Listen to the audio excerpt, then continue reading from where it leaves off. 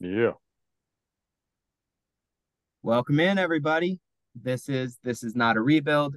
We're back just when you thought you'd lost us forever and you were crying into your old style. We've returned as if from the grave. It is, as we record this, Sunday, November 5th. And hey, we've got the offseason moving already. There's been a world champion crowned since the last time we spoke. The Cubs have unexpectedly had Marcus Stroman duck away and created an opening in the starting rotation and on the payroll. But they're officially bringing back Kyle Hendricks, Jan Gomes. We got all kinds of things to talk about. Whoa, I Gas must have missed money. that. I They missed have that some too. gold. They have some gold glovers. 3. Yeah, but we don't care about that. Officially, this podcast does not care about the gold gloves. I thought you just didn't care about finalists, but I thought you No, cared about no, that's a winners. separate rant. They're two separate rants, and Oh, I'm okay. glad you brought this up. They're very important. I've done the rant about the finalists not really being finalists before. I did that last year. Dig through the archives, people. You did. I remember it. But the gold gloves themselves are voted on by coaches throughout the league. Coaches don't know crap. They're great instructors. They're incredibly smart baseball people. They are terrible at player evaluation, especially because they spend all their time watching their guys, or they might watch other guys closely to see a tendency they can exploit. They're not watching closely enough and charting closely enough and thinking carefully enough about who's good and who's not and who's a little bit better than someone else who's also good at all the positions around the league. And yet they get handed these ballots. I have no idea why it started out that way or why it remains that way. They should just have writers vote on this. This is why I care about the Fielding Bible Awards, which are voted on by people who care deeply about good fielding and watch defenders closely, many of them throughout the league. The whole system makes way more sense. The gold gloves suck. There is a reason Rafael Palmeiro won that infamous one when he spent most of the year at DH. There is a reason why for a long time they said you can't win the gold glove if you don't hit enough. Uh, Right. Wow. it's just a deeply flawed process. But all that said, congrats, Nico Horner and Dansby Swanson and Ian Happ, whose second straight win might tell us a little bit about the flaws in that system because I didn't think he was a gold glover this year, but whatever. Yeah, it's cool. It's a great acknowledgement that a lot of what the Cubs wanted to do coming into this season worked, right? They did build an excellent up the middle defense and have a good chance to get even better next year. Maybe Pete Crow Armstrong slides in and you've got the whole triangle, right? Uh, but yeah, I don't care about the gold gloves. So that's my. So did Garcia of the Rangers got one? Did he get one because of his bat then? I mean, he's a fine defensive right fielder too. There were other guys you could have voted for in the American League, but that one's not like a fraudulent award. It's just, you know, was he the best right fielder in baseball? No, no. But Well, now we got you So I fined missed up and ready to go. I missed the announcements. Who won these that I care about? well, Those 3. yeah, App Swanson. Dansby, Nico, and Hap, and for Dansby and Hap, that's two in a row. Nico had never won a Gold Glove at any position before. I guess not shockingly, it's not like he's been around forever. Uh, but now he was the winner at second base, Dansby at short. For the first time in I can't even remember how long. I think it might be 9 years. Cabrian Hayes won at third base in the National League, which means Nolan Arenado had his streak of 9 straight Gold Wow. Gloves to start his career snapped. Mm-hmm. It had to happen eventually. I mean, you don't It's keep winning. residual effect for joining the Cardinals. It just took a while before Yeah, it the just evil seeped into his person. uh-huh. He should have known. That's definitely how that works. It is. It's like toxic waste under your house. Eventually, it's going to get you. It just takes time. I think it was Brooks Robinson's revenge. No. I like it. That's good No, too. no, he's Reach- not vengeful like that. Reached up from the grave to Right. snatch. Uh, Yeah, but those announcements came today. I'm more excited and more interested in the fact that they did in the wake of Stroman opting out. They exercised the club options on both Kyle Hendricks and Jan Gomes today, which was expected. But I think Wow. we also knew we talked about this last time that if Stroman was coming back, in order to keep Hendricks, they might need to, rather than just pick up the option, extend him and look at a multi-year deal that would lower the annual average value. That could still happen, but for the moment, they've just picked up that option and are rolling with it. And I think they got the flexibility to do that from Stroman walking away. So that was big news this week.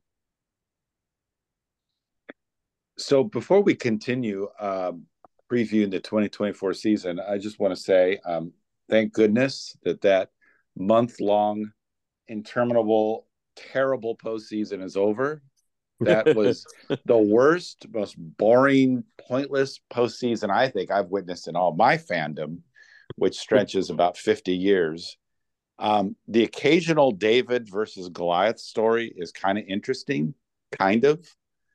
But when it's David versus David, I just kind of start losing interest. Yeah. And wow, thank goodness that's over with. You read these pieces, Dodgers have serious soul searching to do. It's like there's no soul searching. The playoffs have 19 rounds, and this is going to happen. Although I don't think we're going to see this again, hopefully, for a while. It was pretty crazy. But anyway, good riddance. The bad playoffs. Was every game 10-0, or is that just my imagination? Sorry, Matt. What were you going to say? No, what did you say? I said, was every game 10-0, or was that just my imagination? There were like pretty two much games in every series that them. were exciting. Like, 30% of the games probably were exciting. Exactly. That was the real problem. In terms of who the teams were who ended up advancing and stuff, it wasn't ideal, but it could have been worse. Those teams played fun brands of baseball in theory. And then they would get together and they'd just play these relentlessly uninteresting games. One team would inch out to a lead, and then it wasn't even a comeback by the other team. It would be whichever team already had a lead suddenly had a 6-run lead. Right. Because they just blew it open. By the fourth inning. Yeah. And it's not as new as people want it to be. There was a lot of lamenting the playoff format, and I think you're right. It went on for a month, and that felt way too long. They're going to have to do something, or just hope that it is something we all get used to, so it doesn't just feels. You use the word interminable, and that's how it feels to me too. Like just too much. Like we all had playoff burnout by the time the World Series started, even if they'd been good games. But the other problem is, I don't know, it just didn't. When there's not good baseball being played, we think it's a historical crisis. We want to say, oh, it's never been this bad before. Yeah. I was reading Roger Angel from, I think it was maybe 74, something like that. One of those years when the playoffs actually weren't very good. And he was not afraid to just say that sometimes. Like, yeah, all right, the playoffs happened. They kind of let us down. But a champion was crowned, and now we move on. That's how I feel about this year, except it hurts more when the playoffs suck now that the playoffs last an entire month and involve almost half the league. It's a different vibe. But we move on.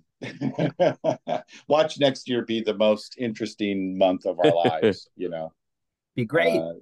Yeah. And I still think there's the potential for that with this playoff format. I don't think, there's been a lot of complaining about the format or questions about its validity. I think we could still see really good baseball through this format. It just hasn't happened in 2 years of trying. So I don't know. Good for the Rangers. Good for Bruce Bochy. Somehow keeps winning. Somehow overcame an Italian-American manager. The curse is lifted. The long Italian nightmare of baseball's most famous Frenchman is over. Nobody's writing about that, huh? Other than you? Nobody. I know. I'm all alone on this beat. And You to be broke that honest, one, Matt. yeah. Things the lamestream media won't tell you about. What are they hiding? And why? They don't want you to know. No, but we've got it. We've put it out there. If people want to know, they've found it by now. We're the source. We're the Yeah. Hey, keep banging that drum. It's important for the little man out there to bring this to light. and to You're the play little man. ethnicities against each other. It's something noble that people do. Uh, anyway, Well, your other thing that you like to do is your Juan Soto tracker. that's right. And that could be a little more fun if he's wearing blue and red. Raise the stakes, baby. Wow. Yes.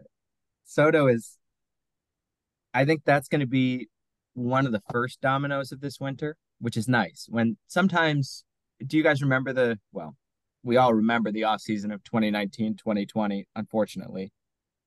But even before it became famous for what it became famous for, there was the Mookie Betts saga. The Red Sox needed to trade Mookie Betts. He had 1 year of team control left. They hadn't been able to extend him, but it stretched on forever. That trade finally happened right on the eve of spring training, and it held up everything else that was supposed to happen that winter. It just felt like it hung over the league like a black cloud. That's not going to happen this time around. The Padres need to make a move. Everyone's clear on the fact that they need to make a move. And I think they're going to get a good offer for Soto pretty early and move on it. So, yeah, let's make it the Cubs offer, right? Not that it's not going to hurt, but that would be really cool. Really, really cool. Hap plus Even a player to be named later. I don't know. Why does it feel like Morel's not going to be around? Did you see the ones where it was like Soto for Morel, and then Cubs fans saying, "Why would you do this? That doesn't make sense." That just made me lose my mind. First of all, why does that not make sense? That makes sense to me. Yeah, and the Padres would not do that. But. You can find internet commenters who will turn down even the most lopsided pretend trade in their team's favor, saying it's not good enough. I never would have made that trade for Babe Ruth. Never. It's a very fun genre of stupid person to find and dunk on. But in this case, it was also fueled by, and this guy's well tied in. It's good that his reporting is a lot of how we know that the Cubs are actually interested in Soto. But Bruce Levine went on his baseball show on 670 The Score in Chicago and said, if the Cubs eat all of the money that Soto will be owed this year, which, by the way, there's no other way to do that. Juan Soto doesn't technically have a contract for 2024 yet. He'll be traded before he does have one because he's just going through arbitration. So the only way to acquire Juan Soto is to eat all the money. But anyway, if they do that, a 1-for-1 deal could be good enough. Morel for Soto. Wow. That's just Bruce processing things, looking back and working through things as he understands them. I'm here to tell you it's drastically wrong.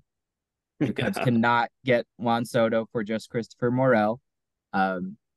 Sometimes, Bruce is a very good reporter, not as good an analyst. And sometimes when you have to straddle that line, things get away from you a little bit. That won't happen. But Morel is a fine platform for a Soto trade. And then it also has to involve some pretty impressive prospects from the minors. But that could still be perfectly worthwhile. I guess the question is just going to be, if you do that, it's going to hurt and it's going to sap some of the capital you would have liked to allocate toward improving your rotation, for instance. Maybe that got easier when Marcus Stroman opted out and you got more money in the budget. Now you'd be spending a ton of money on Juan Soto, but you might still have some to throw at a free agent pitcher if you trade for Soto.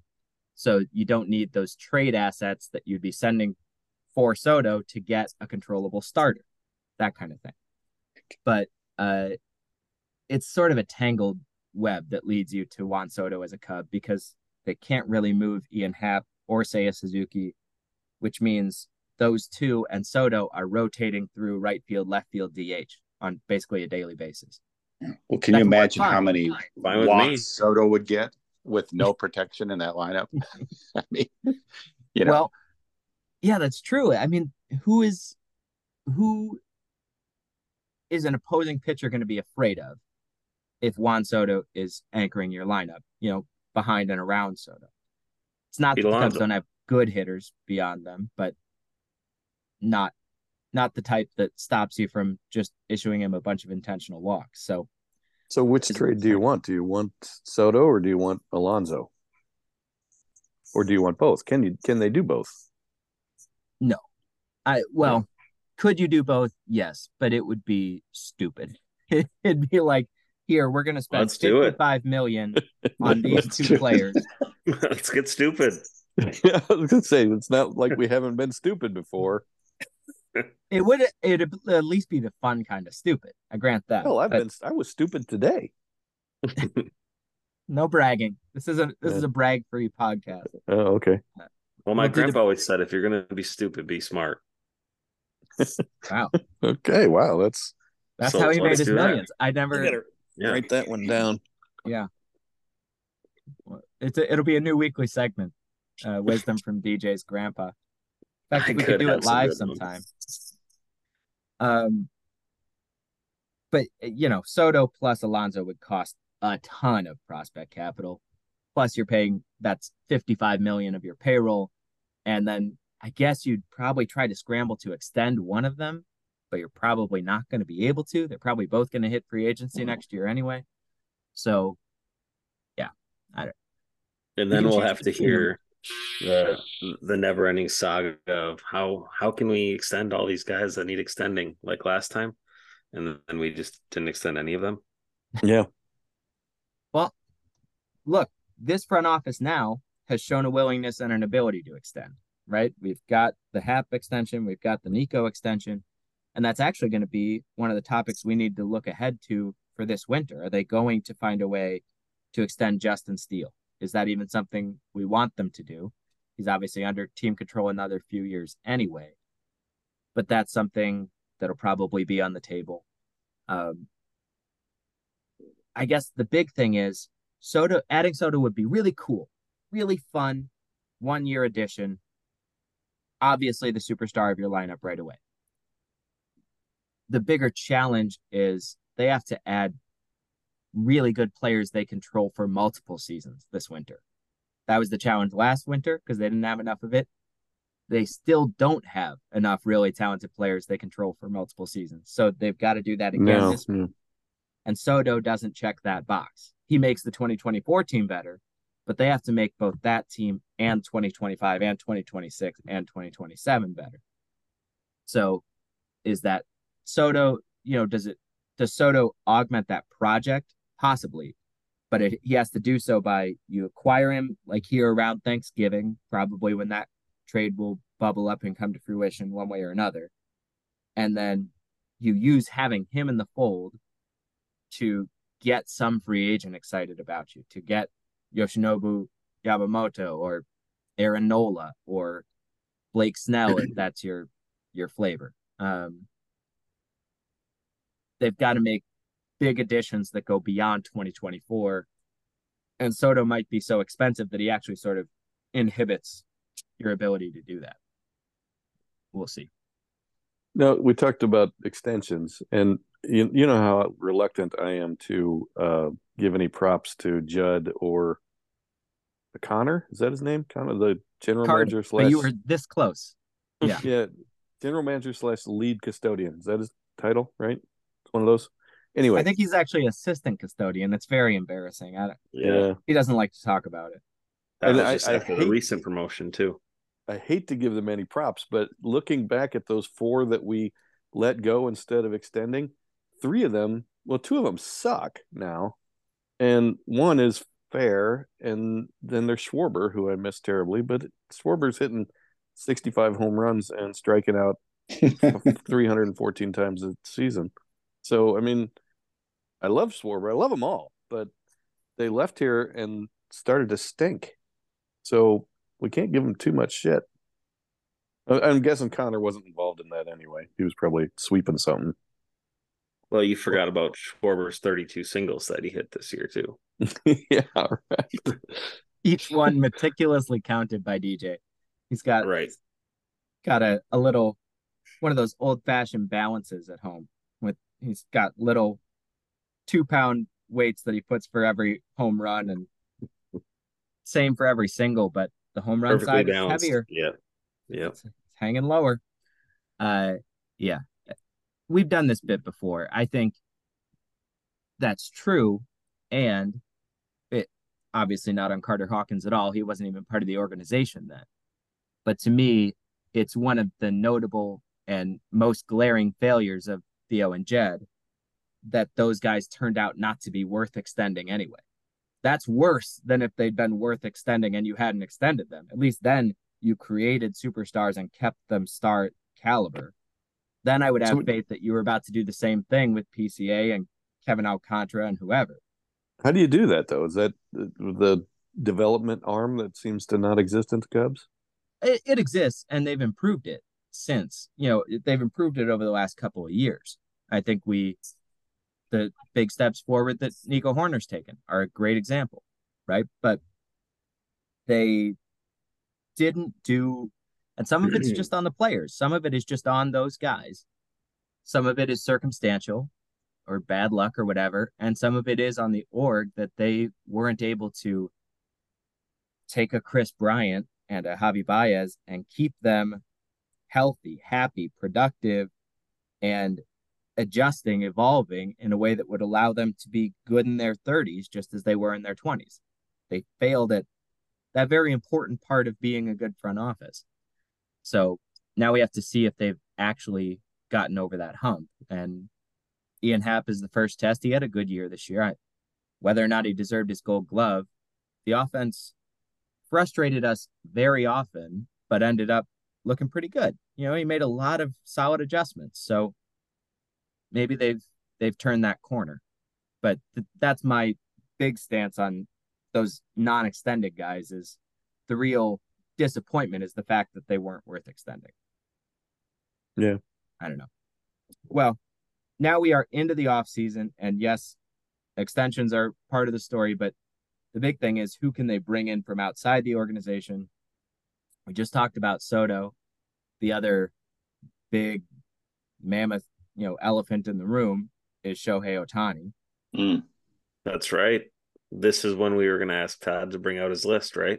I was about to mention the list. Yes. Do you have a list of people who are not really free agents or haven't been seen in the last 24 to 48 months? But let me see what I can find. You guys talk amongst yourselves.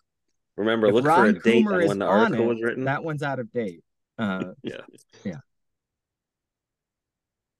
But let's see. Ohtani is obviously, to me, there's no way hard to go get Shohei Ohtani.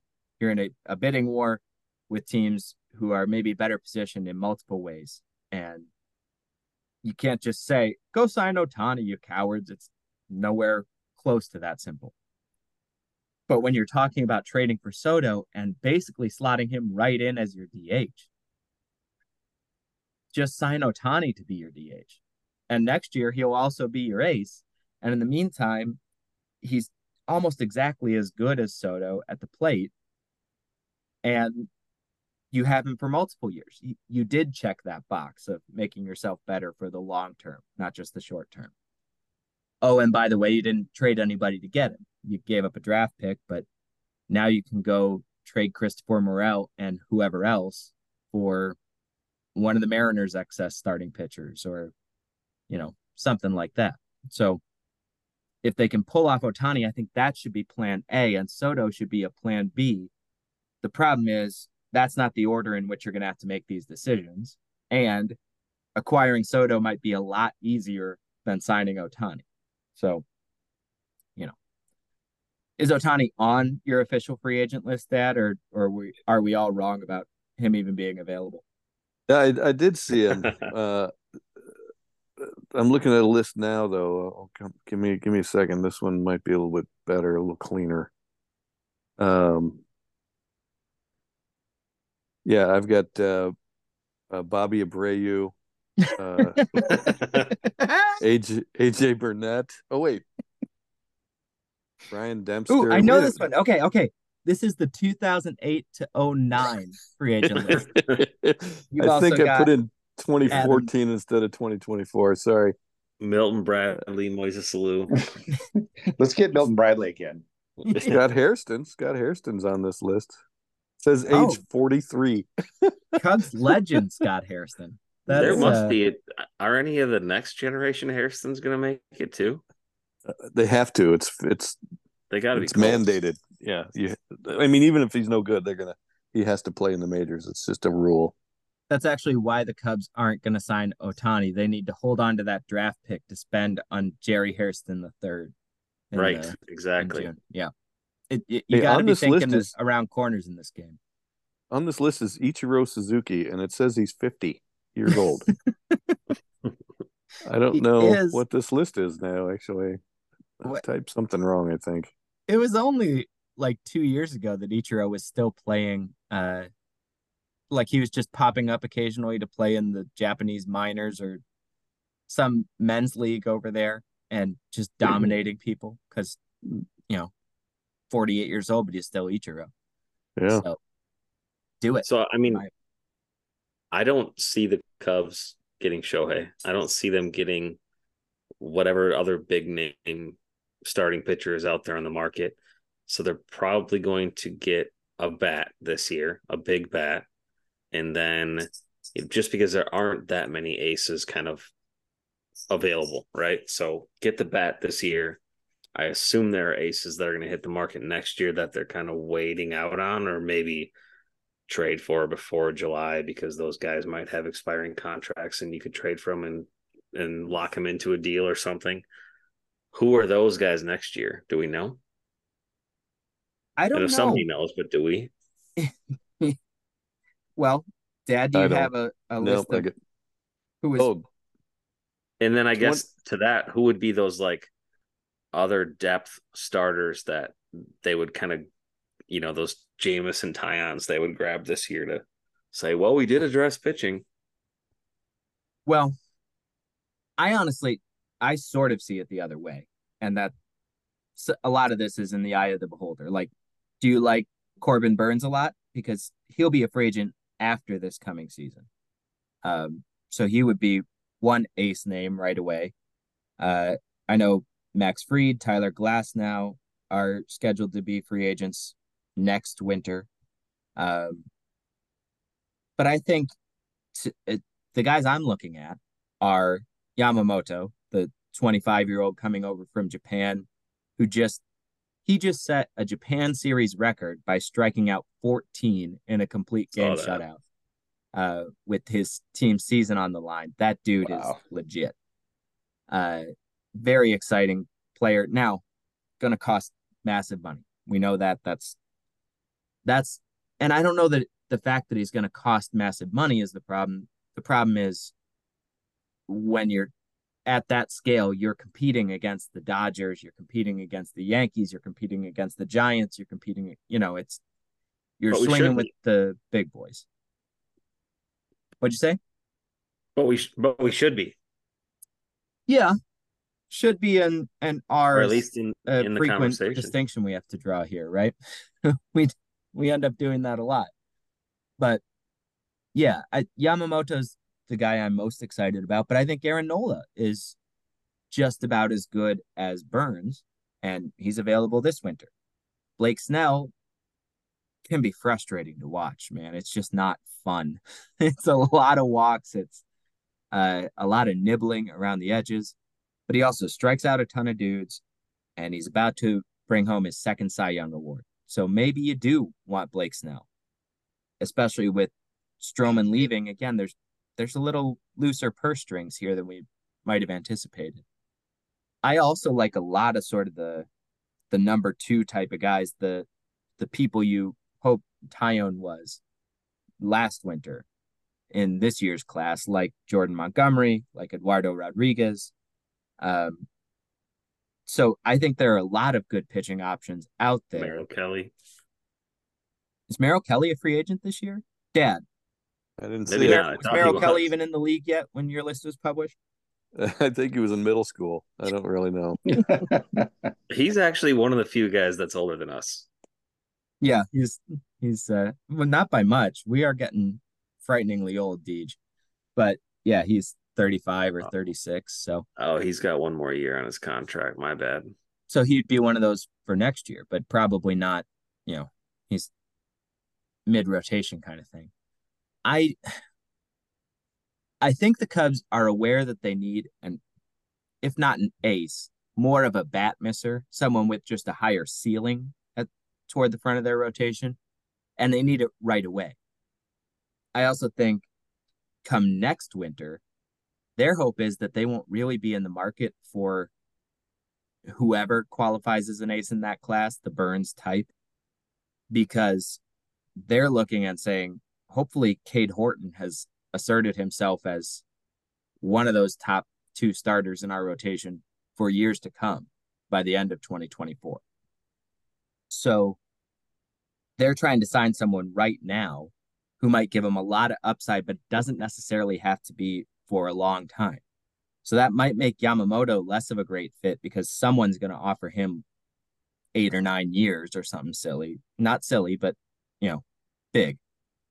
Maybe the Cubs are more interested in like Sonny Gray, who is our age, a tree lover, dad, and had just a phenomenal season with the Twins this year. If you can get him on a 3-year deal that's 67, 70 million, something like that, he fronts your rotation this year along with Steele, and then sort of slides into the middle back part of the rotation for the rest of his contract. And you're fine with that because you needed him as that caliber of starter, that sort of co-ace this year, not for the long run. That might be the sweet spot.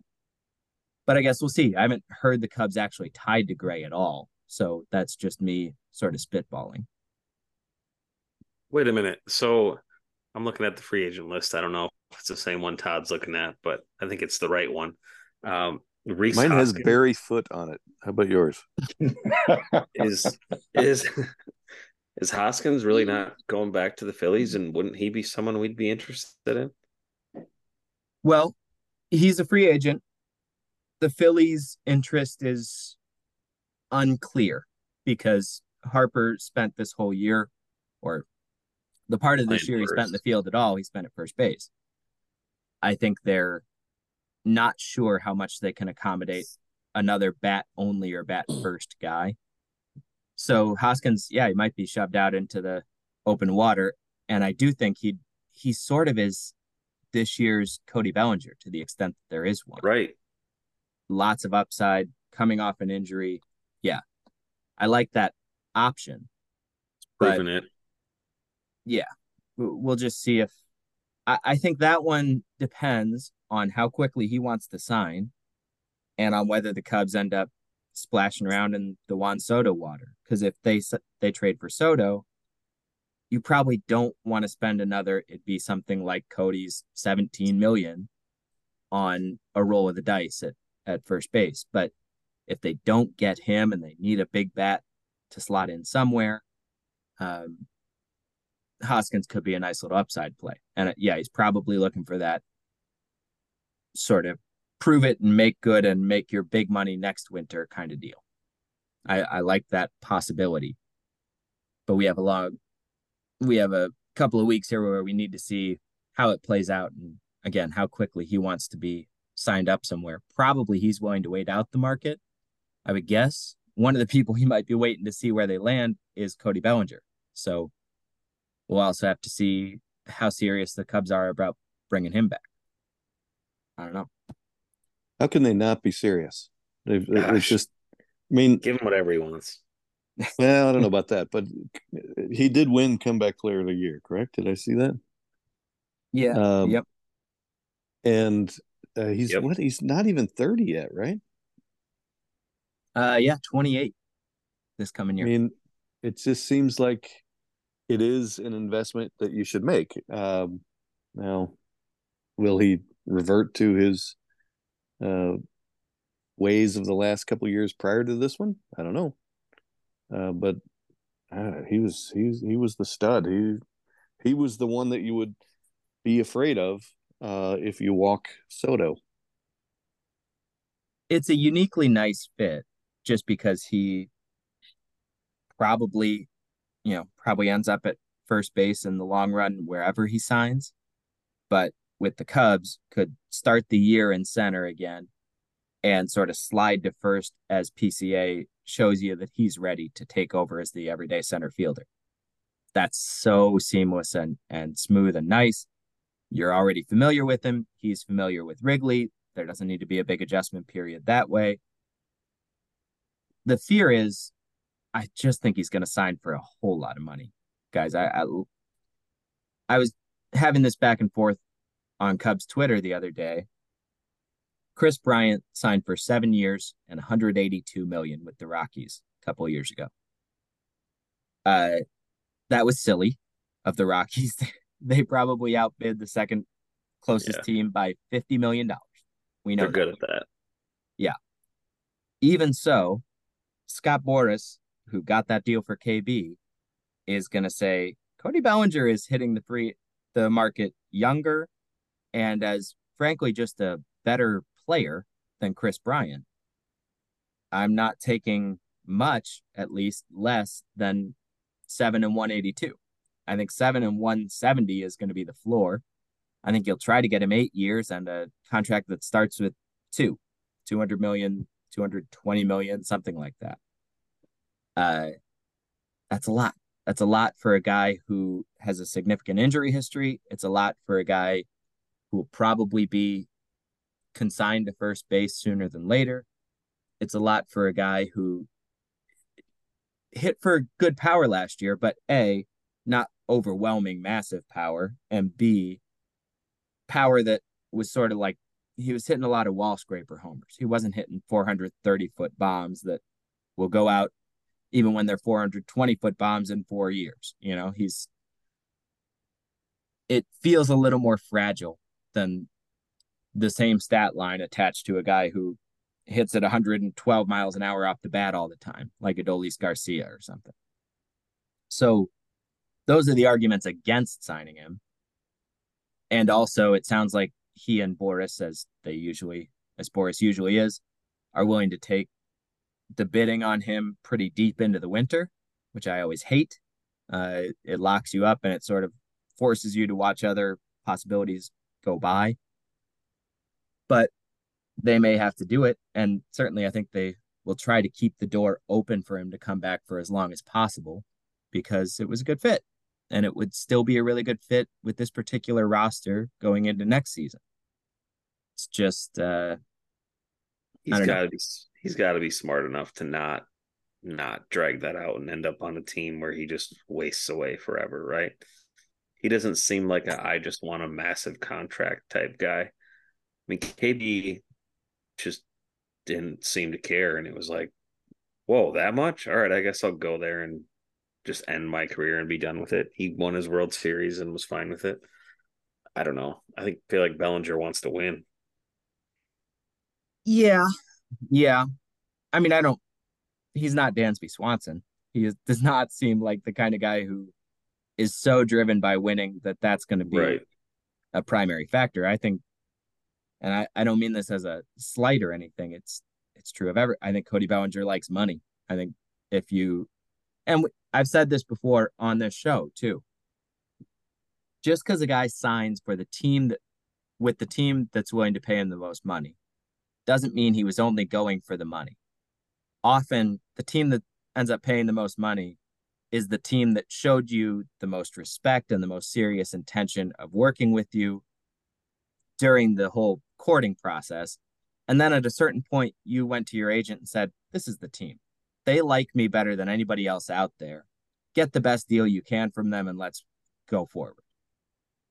I think that's probably what's going to happen with Bellinger too. And I think at this moment, if you're asking me, I think there's a decent, like a 30% chance or something that the Cubs are that team. That there's clearly a little more mutual interest between these two parties than with for instance, Wilson Contreras last winter. But I don't know. I wish I felt either more confident in Bellinger's production over the long run or less confident in Boris's ability to extract a mega deal for him right now. Because I sort of am worried, not that he's going to bust, but just I think he's going to get a very Bryant-like contract, and I think his production could look fairly Bryant-like over the next few years. Probably, hopefully better. Obviously, we all are bummed at how things have gone for KB in Denver, but I don't know. That's my feeling on it. This would all get a lot easier if Boris would just hang it up. I mean, he's 71 years old already. He's got, probably an absolutely absurd amount of money. Why is the guy still ruining our lives and baseball off seasons and trade deadlines? I love Scott Boras, and I not only hope but expect that he will live forever and never get one day older. It's because he has no soul. Yeah, it helps. It does. He's just a Southern California vampire, and he's never going to fade away. I don't know. I'm not against guys getting paid a bunch of money, and I wish I didn't have to worry about it in this particular context. But my big thing is we saw the turtle shell act that the Ricketts pulled after the Jason Hayward deal blew up on them. They're clearly going to use any failure of a free agent splurge to justify not spending in the future, even if it's quietly, even if it's just a partial justification. They're not just gonna I hate this expression because it's not really what you're doing, but they're not gonna even perceive themselves as throwing good money after bad, the way Steve Cohen might or Steinbrenner did in his glory days.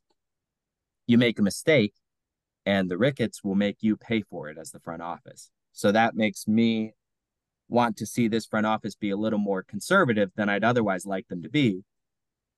And that's a problem in Bellinger's specific case because I kind of feel like there's not a good way to be conservative with him. I don't know. None of which is Scott Boris's fault. Luckily, there's a free agent on the center fielders list that I think we can, if we could pick him up and slide him in there for Bellinger. Jake Marisnick, come on, he's God, another Cubs legend. He's right there. So I will pass. Quickly replaced Bellinger if Bellinger doesn't sign with the Cubs. So I don't think it's a problem. Yeah, Marisnick and Scott Hairston. I think if we now call for David DeJesus and Mike Fontenot, yeah, the Cubs can do this. Build the dream. I think I'm going to not watch. Well, Deej, I have good news. I don't think you're actually going to be subjected to any of those players in 2024. One way or another, I think this is going to be a fun offseason. It's going to be a very interesting, very sort of high stakes and unpredictable offseason. But right now, all the news we have is good, encouraging, and if anything, surprising on the high side, with Stroman giving them more financial wiggle room than we might have expected. Hendricks and Gomes locked in to come back, along with the core that we already knew was there. The Cubs have something to build from and plenty of resources with which to go try to make some of the big splashes we talked about here. For this week, I think we'll stop it right there, and we'll come back next week and see what further progress has been made, because free agency will open in earnest this coming week in a couple of days. And after that, and after some of the other dominoes fall, like there's still a bunch of managerial vacancies that could shape some teams' plans for the winter. We'll just see where things have settled and where they might continue to go. For now, sounds good to me. Again, this is not This is not a rebuild.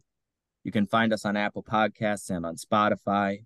If you're not finding us through one of those means already, subscribe to our show there, rate and review us. Let us know what you want to hear more of, what you want to hear less of. You want to hear less of me. No one's actually said that, but I feel it. I talk too much on this show, and we're going to keep trying to ameliorate that problem. I don't think we should. Wait a minute. One thing before we leave. I do like that you talk a lot. So 2 things. I got one more thing. I was right about Stroman. I told you he was going to bet on himself.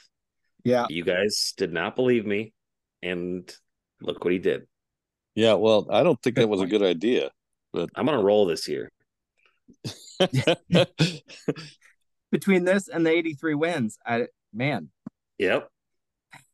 We should make this, instead of just having a podcast that hardly anyone listens to, we should have you start writing these things down and send it to Jed or Carter, because he'll read pretty much anything, I would think, as like a resume. Nothing else to do. Yeah. Get or you whatever. hired, man. Yeah. I believe it was Judd and Colin or whatever. Connor, yeah. Judd and Connor. Judd and Colin definitely do drive time on ESPN Radio 1000. That's where you've heard those names. All right. Well, yes. The big takeaway here, DJ was right, as he so often is. And we'll come back next week and see what he's been right about in the interim. Maybe that means Juan Soto will be a Cub by the next time we talk. That would be cool. Until then, I'm Matt Trueblood. You got DJ Fox, Todd Trueblood. Tom Nurse is back to chatting up Australians, but he was here, we promise. And we'll talk to you all next week. Thank you, boys. Goodbye, gentlemen.